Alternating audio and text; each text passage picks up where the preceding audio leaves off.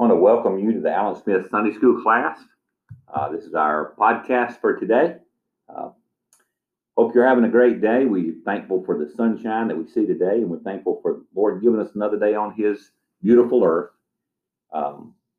This week's lesson, we're going to be in Isaiah again, and we're going to be talking about God saves. So if you will, go ahead and get your Bibles out, and I'll go ahead and get ready to pray. And then by that time, maybe you'll have everything ready. So let's pray. Dear Lord in heaven, we thank you for this day. And Lord, we thank you for what a message we hear, Lord, when we get in your word. We thank you that you love us enough, Lord, to send your own son, Jesus Christ, Lord, to take away our sins and, Lord, to rid us of all the sins that we've had, past, present, and future. We thank you for this day, and we thank you for another day that you've made. We ask you to be with our President of the United States, Donald Trump, and his wife, Lord, as they've tested positive for COVID-19. Lord, we ask you to be with them and guard them, and Lord, heal them. Lord, as he is the leader of a free nation here on this earth, and Lord, he is the leader of our nation. We thank you for that. Lord, we pray for our senior pastor, Tim Cox, and Lord, what he's going through with COVID-19. Lord, we pray for fast recovery for him, Lord. And Lord, we know that everything is in your will and all timing is in your will. So Lord, we just ask you to glorify yourself through what we say and what we do. Lord, help us to realize that today, Lord, we are to proclaim your name and, Lord, do the things that you've asked us to do. So help us today to write the things that we're supposed to do and, Lord, to live out our lives focused on you, to be the hands and feet and the eyes and the ears, Lord, to help people and to love people as you asked us to do. So, Lord, use us today to glorify your kingdom. And it's in Jesus Christ's name we pray. Amen. All right, this week, our lesson is titled God Saves. We're in Isaiah chapters 24 through 27. I'm going to give a little bit of history lesson about last week, and then I'm going to tell you about chapter 27 and also tell you about chapter 26, 24, and then we'll study in chapter 25 today. But last week's lesson, we learned about the oracles of judgment on the nations. God said to Isaiah that if you act like the other nations, then you'll be treated like other nations. God is Lord, and he's Lord over all nations and all empires. He's the God of everything. We ended our lesson last week by stating that we should put our hope and our trust in God and nothing else. And this week's lesson, we're back in Isaiah, chapters 24 through 27, and we'll discuss how salvation is by faith alone, in Christ alone.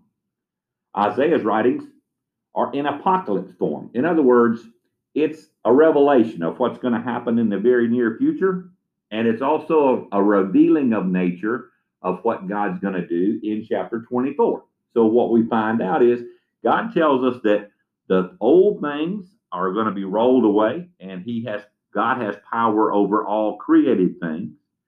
And these chapters follow the point of God's judgment on the nations and the entire earth, including death. Chapter 24 depicts the destruction of the whole earth and makes it clear to all who read the chapter that God's no respecter of persons. Whether priest or common person, his righteous judgment is coming to all. Chapter 26, we'll skip ahead to chapter 25 because that's what our lesson's about. Chapter 26 speaks of Judah's salvation and their prayer to God. Both the wicked and the faithful will be dealt with according to the justice and faithfulness of God. The wicked destroyed, and the faithful will be redeemed. And today in chapter 25, we'll see the praise for a victorious God. Chapter 24 ends with God defeating his enemies and reigning on Mount Zion in Jerusalem, thus signaling God's reign on earth. And we'll see that again. But it takes the same type of language that we hear in Matthew chapter 24 and Matthew chapter 25, Mark 13, Luke 21, and Revelations chapter 6, 8, chapter 11, and chapter 16. Thus, this is fulfilling Daniel's 70-week prophecy. Anything that opposes God will be destroyed, and Isaiah praises God for this judgment. So today, we're in chapter 25. If you will, get your Bibles. Turn to chapter 25. We're going to read verses 1 through 5, and As I always say, we like to take them apart. We like to reveal what God's revealed to us, and hopefully you'll get a message out of it for today. Chapter 25, verse 1 says, O Lord, you are my God, and I will exalt you. I will praise your name, for you have done wonderful things. Your counsels are of old, are faithfulness and truth. You have made a city a ruin, a fortified city a ruin, a palace of foreigners to be a city no more. It will never be rebuilt. Therefore, the strong people will glorify you. The city of the terrible nations will fear you, for you have been a strength to the poor, a strength to the needy in his distress, a refuge from the storm, a shade from the heat. For the blast of the terrible ones is as a storm against the wall. You will reduce the noise of all aliens as heat in a dry place, as heat in the shadow of a cloud. The song of the terrible ones will be diminished. So what's Isaiah saying here? Isaiah is praising God because God is and has always been and will always be in control. Our faith has not been misplaced. God is faithful. He's faithful to his plan. His commitment has never changed, and God does not change. Amen. We don't need a change in God. Even though the violent nations will come to fear him when they see his power. Sadly, some of us today see that they only worship God when they're forced to, because God will one day reveal his display of his power, and when that time comes, it's going to be too late for the people to turn back to God. God will already be ready to judge the nations. And according to Isaiah, all world powers will come to worship God through the experience of his power. We have hope that one day our faith in God's power will be justified, which is good news for Isaiah's audience and for the body of believers today. Isaiah is saying we must persevere and be faithful even in the face of oppression and a struggle. And today, sadly, we say people don't think of a God as a God that would judge humanity, because their God is a God of only love. We see it on billboards everywhere. God is love. God, that's all God is. God is love. God's all about, he won't judge the nations. He won't judge people because it's a God of love. Let me make sure you all understand something. Everybody's listening. God's holy, and his love is holy. Thus, God's love is holy love. People only focus on the love part of God's message, and they miss the most important part about his holiness. When we miss this point, we get in a very dangerous area, because God is holy, and he demands justice. God brings destruction to the prideful, but it is a stronghold for the poor and the needy. Because we all are sinners, we fail to live up to God's standards, thereby rightly incurring his wrath. And Romans 3 says, verse 9 of Romans 3 says, both Jew and Greek, that they are all under sin. And if you know, during this time, the Jews were God's chosen family, God's chosen race, and the Greeks were Gentiles, barbarians. They were outcasts. They were not part of God's family. But here we see God's no respecter of persons. God will receive his glory. The Bible makes it clear that those who oppose God and those that are self-willed and self-assured of their own power will not like the outcome, and it will go poorly for them. Because God loves us, he sent his son, Jesus Christ, to die in our place, thus taking on the wrath that we so deservedly deserve and pouring out his wrath on his son, Jesus Christ. That's Romans 5:8 and 2 Corinthians 5:21.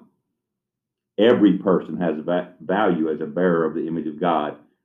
Thus, we must treat all people as valuable. We can rejoice knowing that God will bring justice and will right all the wrongs that's been done to us.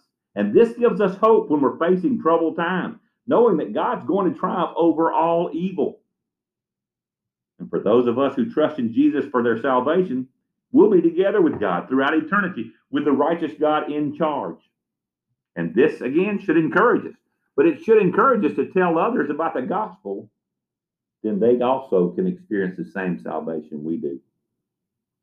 Isaiah's message offers both encouragement and a warning. The poor and the needy are reminded that the Lord is their stronghold. This justice and his justice is coming, and God will set everything right in his perfect timing. This should also come as a warning to those who put their confidence in their power or their wealth or their influence. It will not last. And we should all look at our own attitudes and our own actions towards others. Are we treating the same people as less value? Because we want you to remember, God will set all things straight. He'll set everything right in his timing. Verses 6 through 8 say this, and we're going to hang for here for a little while. So verses 6 through 8, Isaiah 25 says, "And in this mountain, the Lord of hosts will make for all people a feast of choice pieces, a feast of wines on the lees, of fat things full of marrow, of well-refined wines on the lees. And he will destroy on this mountain the surface of the covering cast over all people, and the veil that is spread over all nations. He will swallow up death forever, and the Lord God will wipe away tears from all faces. The rebuke of his people he will take away from all the earth, for the Lord has spoken." That's verses 6 through 8. So what's Isaiah saying here? He's saying those who trust in the Lord, they're going to celebrate with the Lord. And it's called a feast. And the Bible often refers to feasting to indicate the level of celebration and the joy that we will experience with the eternal presence of God. When you think back to all of your family gathering around and everybody feasting on the good things of life, can you imagine how good it's going to be when God presents you in front of the feast and he tells you, eat, enjoy, I go prepare a place for you, and he's telling you that you're going to come to a feast that only God can put on. This feast is going to be so great, so good, that you'll want to invite all your friends. But he's asking you today, are you inviting your friends? Are you telling them about this feast? And you tell them about the place that I go? Are you telling them about the holiness that I am? Are you telling them about my son, Jesus Christ? God desires for all people to worship him. And people from every tribe and every nation will be at this feast.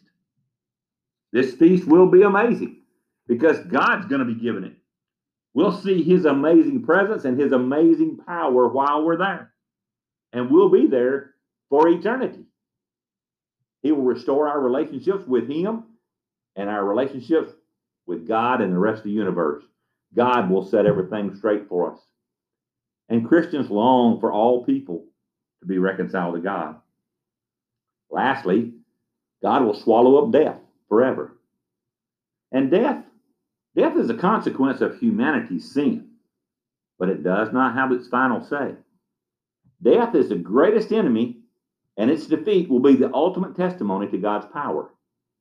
You see, in 1 Corinthians 15, we see that when Christ rose from the dead, he defeated death, removing its power over us Christians.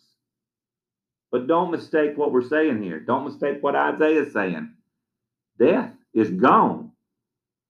That means the people that are alive and the people that have died, they're going to experience hell forever if you're not in the house of the Lord. I want you to understand that there will be gnashing of teeth, biting, separation from God.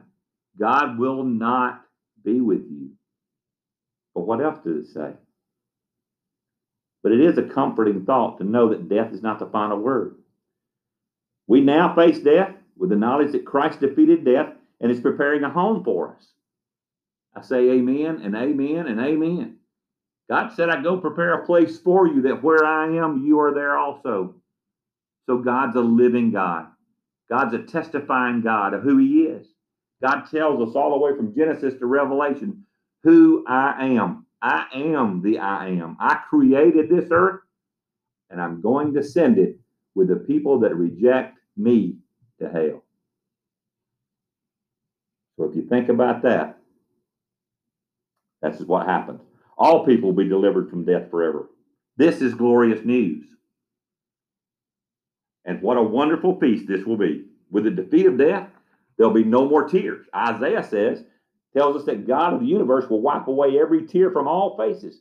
God will gently remove our tears and comfort us with personal care. So much so that he'll hold us with his strong right hand and wipe away our tear and tell us how much he loves us face to face. For everything we've experienced as a child of God will be made right.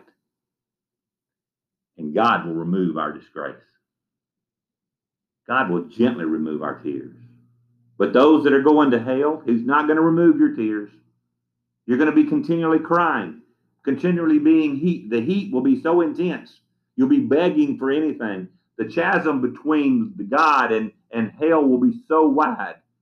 And the only person that you can cry out to is yourself, because you'll be separated from everything else. Verses 9 and 10 say this.